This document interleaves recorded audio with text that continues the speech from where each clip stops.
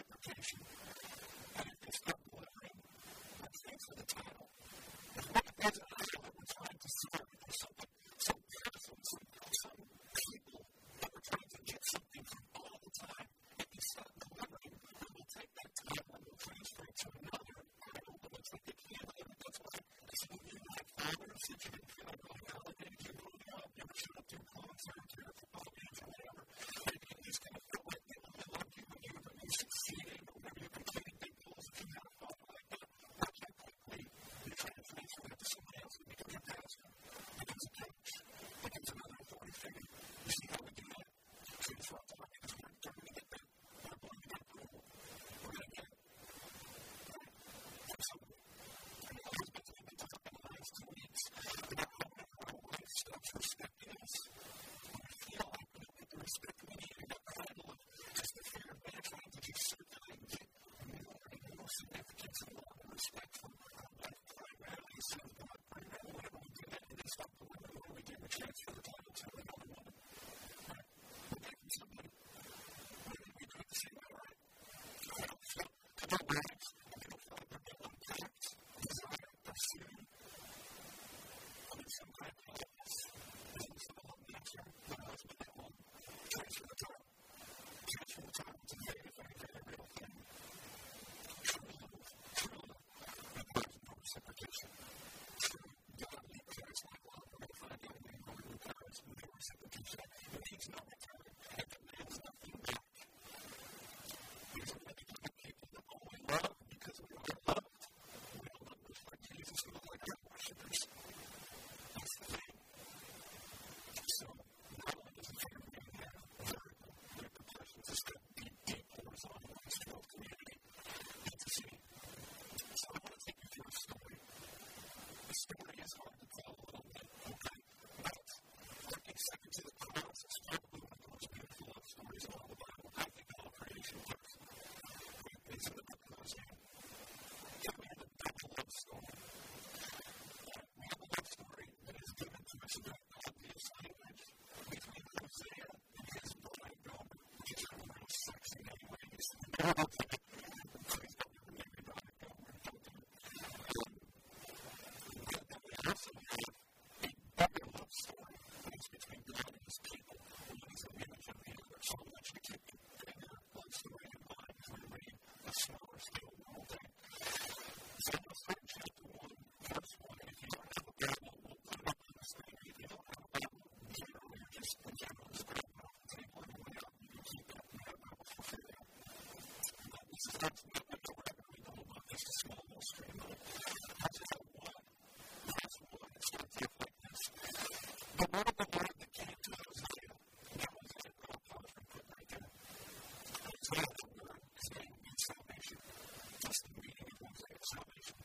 The word of the Lord that came to Hosea, the son of Beeri, in the days of Hosea, Jonathan, Ahaz, and Hezekiah, kings of Judah, and in the days of Jeroboam, the son of Joash, king of Israel. And the Lord first spoke to Hosea, and the Lord said to Hosea, Go, take yourself away from prostitution, have children of prostitution, for the man commits great prostitution by forsaking the Lord. Yeah, what's going on here? We'll pause right there.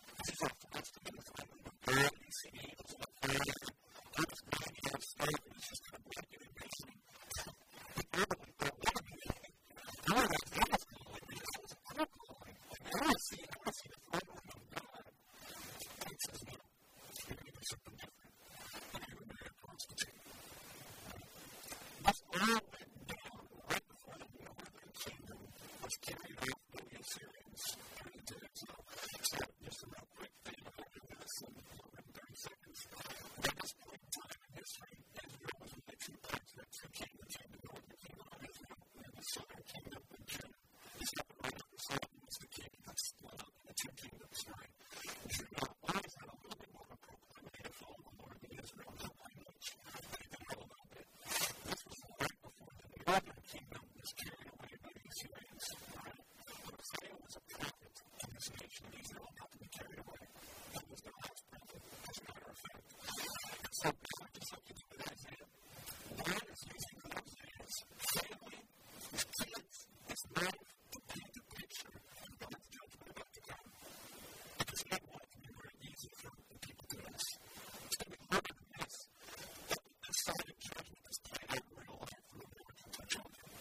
So it's meant to be very demonstrative for all other people watching. Okay? And the one thing that really fits in the lot of things that Israel was screwing up is they returned to idolatry over and over and over. And they kept going back to idolatry. And God was basically like, that's enough. That's enough. In fact, this is what he says. Don't turn there because I want to see it real fast. But in the 13th chapter of Hosea, the very same book, he says this. And now they see more and more. They make for themselves no images, idols, skillfully made with silver, out of them, the work of craftsmen. And it said them, those who offer human sacrifices, kiss calves. And what's this calf right there? They're not talking about this little animals came up looking like cows. Right? Cows. It's no better. He says they're right now. He says these are people that were kissing idols and killing people. They're trying to be idolatry all the time. They're not idols. This is always bothering me about idol worship in the Bible. This is something I've never really quite understood. Why would somebody go through all the trouble of making their own idol with their own hands and worshiping it, knowing it's going to get them in trouble? They really made it. You know what I'm saying? Like look into a crafts shop, or I don't know what you call it, but they kill them, or you know, like you see in movies with the big thing, the girls, and they make this cat out of silver or leather, I don't know, and they put it up in a synagogue and they worship it. And why in their head did it not click that this is created? I created it. I made this. I want to worship it. I made it. You know, I can see from the curtain. I never made that. Why would I worship it? I never quite understood that. Not idols. I'll be honest with you. We do the same thing when we create idols. We're not fashioning silver or wood. We use people. We create idols out of people. What we're going to elevate, how will elevate us? We'll decide who will in the end serve us, right? And we'll honor, remember, we'll be honor us. We're going to obey and serve people, especially the ones who bring us validation and approval on a regular basis. Right? God tells us our hearts are idol factories. Right? We just make it out of people. It's a little different. All right, verse 3. Sorry, verse 3. So it's a Gomer. That name has some significance to Hosea's main salvation. Gomer, or maybe it's the fulfillment of idolatry. It's the fullest idolatry we'll ever get to. The fullness of idolatry. So he went to Gomer, the daughter of the Gomer, and she conceived and bore him a son. And the Lord said to him, "Count his name Jezreel for just a little while. I will punish the house of Jehu for the blood of Jezreel. And I will put an end to the kingdom of the house of Israel. And I will break the goal of Israel in the valley of Jezreel." So what is going on here? And why do they keep saying Jezreel over and over again? Jezreel is a place that was well known for blood battles. Right? So the battles happen on this little patch of land called Jezreel. And there are large battles where Israel will fight to defend itself and say, "We are a country, we are Israel, and we will fight for it." And they do it with their own strength and their own might. So, whenever the words Israel were spoken, the listeners would have immediately thought of the lights and bloodshed. Kind of like the words of hope sacrifice and us. So we're the same as 11. Right? Yes, now, something's invoked in us, Chernobyl. You know what it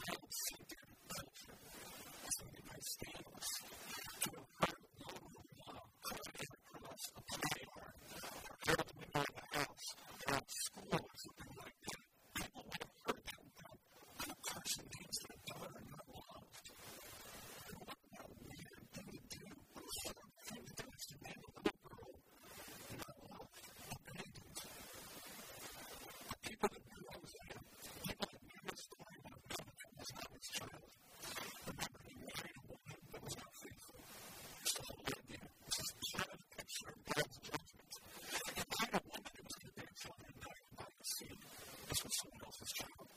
So whenever the name was get loved, people would have understood that at the time to mean that one was as somebody else's. Now, verse 8, this is when she rained no mercy, she conceived a one son, and the hearts of God was named up my people, for you are not my people, and I am not your God. This is about me.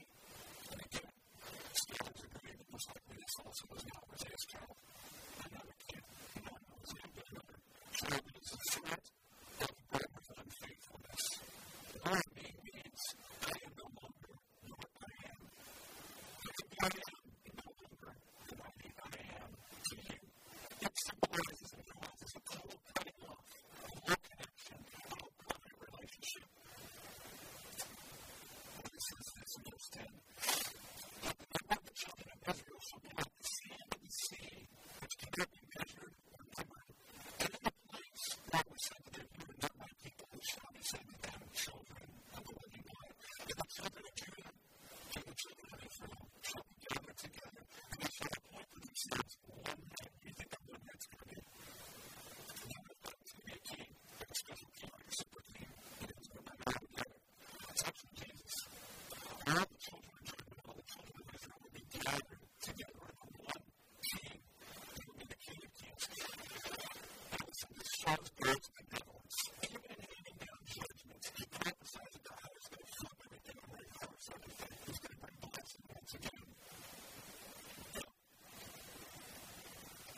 after this time slowing down, 40 kids come, born, starting to grow up. She continues on an unfaithful track. God continually paints this picture of his judgments and how upset he is and what he's about to do. Once you go to chapter 3, verse 1, and this is where we finish the story of Hosea.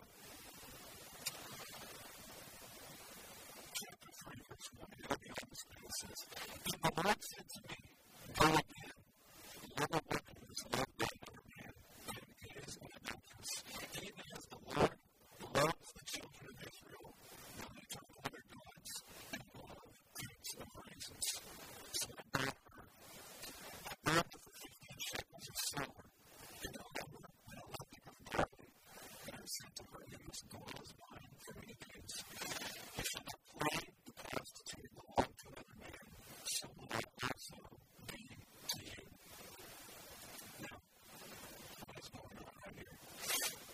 He's buying back his unfaithful wife of slavery. Now, I want you to place yourselves there, right by the ocean.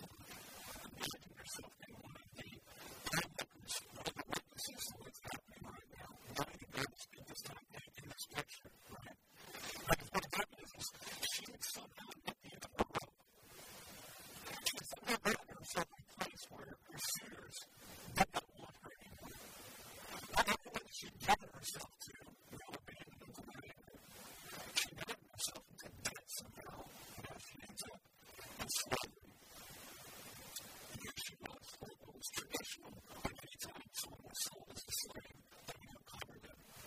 And he's one. You don't want to see what you're investing in as a buyer, as a bidder. So here she is, all of her shame, and everyone bidding on her, totally uncovered, totally open. And her wealth stands for people who just want her as a common slave. The price, if you look at the price of that, it's half the going rate for a female slave, 50 shekels. Right? It says if you absolutely kill someone as a slave, you pay them 15 shekels. Her worth is insignificant. Her worth is insignificant as a dead slave. How can you be another female slave? And why would it be that way? Because God is underscoring, emphasizing how unworthy she is, how unlovely she is in her moments. And she's still one. And then you look at the fact that it was half cash and half crops. He had some stuff to the payment, right? Most scholars say, and I agree,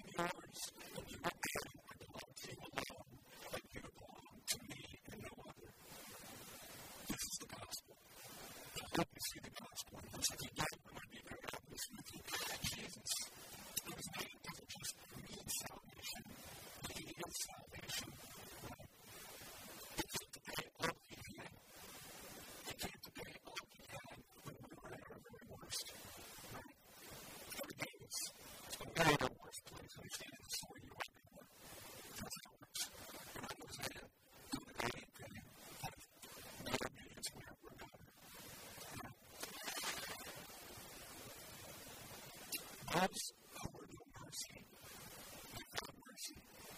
God's not my people, became children. That is what's going on. Again, this is the gospel that Christ found in slavery, or his friends lost in deep slavery. And this is what John Piper says. He also decides to look at this poetry. John Piper actually wrote a poem. He wrote a good-sized poem from the perspective of growing up. Father, in more season life with our own kids, looking back and recollecting what God had done for that magnificent picture. It's actually talking and put it in here, so it's on the sheets of the map and the notion for this week. So, if you want to read the poem, it's exactly that's where it's at. And he says this about this part of the scene. It's true that life is more sweet, Isaiah thought, when it is lost. Like back again, at dreadful cost, and like more strong when it must wait. It is deep when it is almost hate. But just like Gomer's scandalous purchase would have been something bright for people to see, so is our scandalous purchase to be something bright for all onlookers to see. That is the point behind this as regards mission and as regards community. John Piper goes on and says this. If she would say to him, your love for me was like a mountain waterfall. I grabbed the jagged steel, and earned the dives and hammers once applied, and that made me smooth or clean. They tried. I loved the tree was in my blood until your love became a flood, cascading over my crooked life, and took me as your only wife. So here, this gospel of hope, because whenever you're satisfied and filled with the love of God, whenever you are full of the love of God, you're not going to require it from people anymore. You're going to require it when we are loved, because you have been fully loved. You are full. You're complete. I mean, that tree was in my blood. It's in the cross now, because I was dead on the arch of blood. And the worst moment exposed before all, worthless. As a king came and raised me, as a king came and gave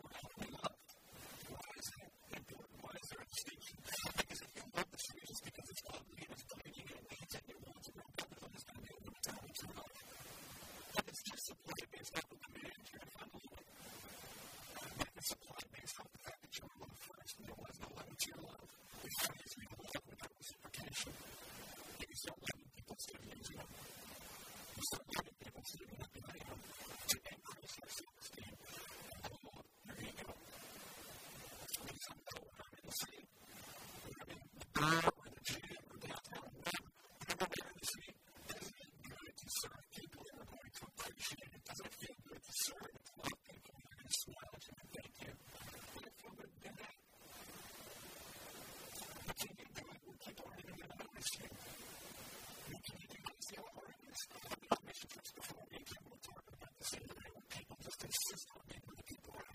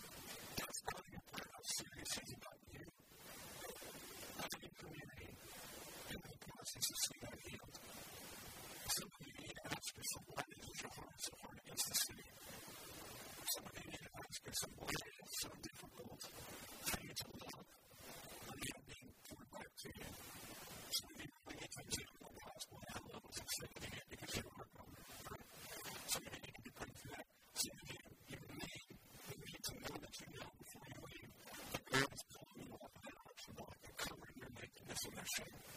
Because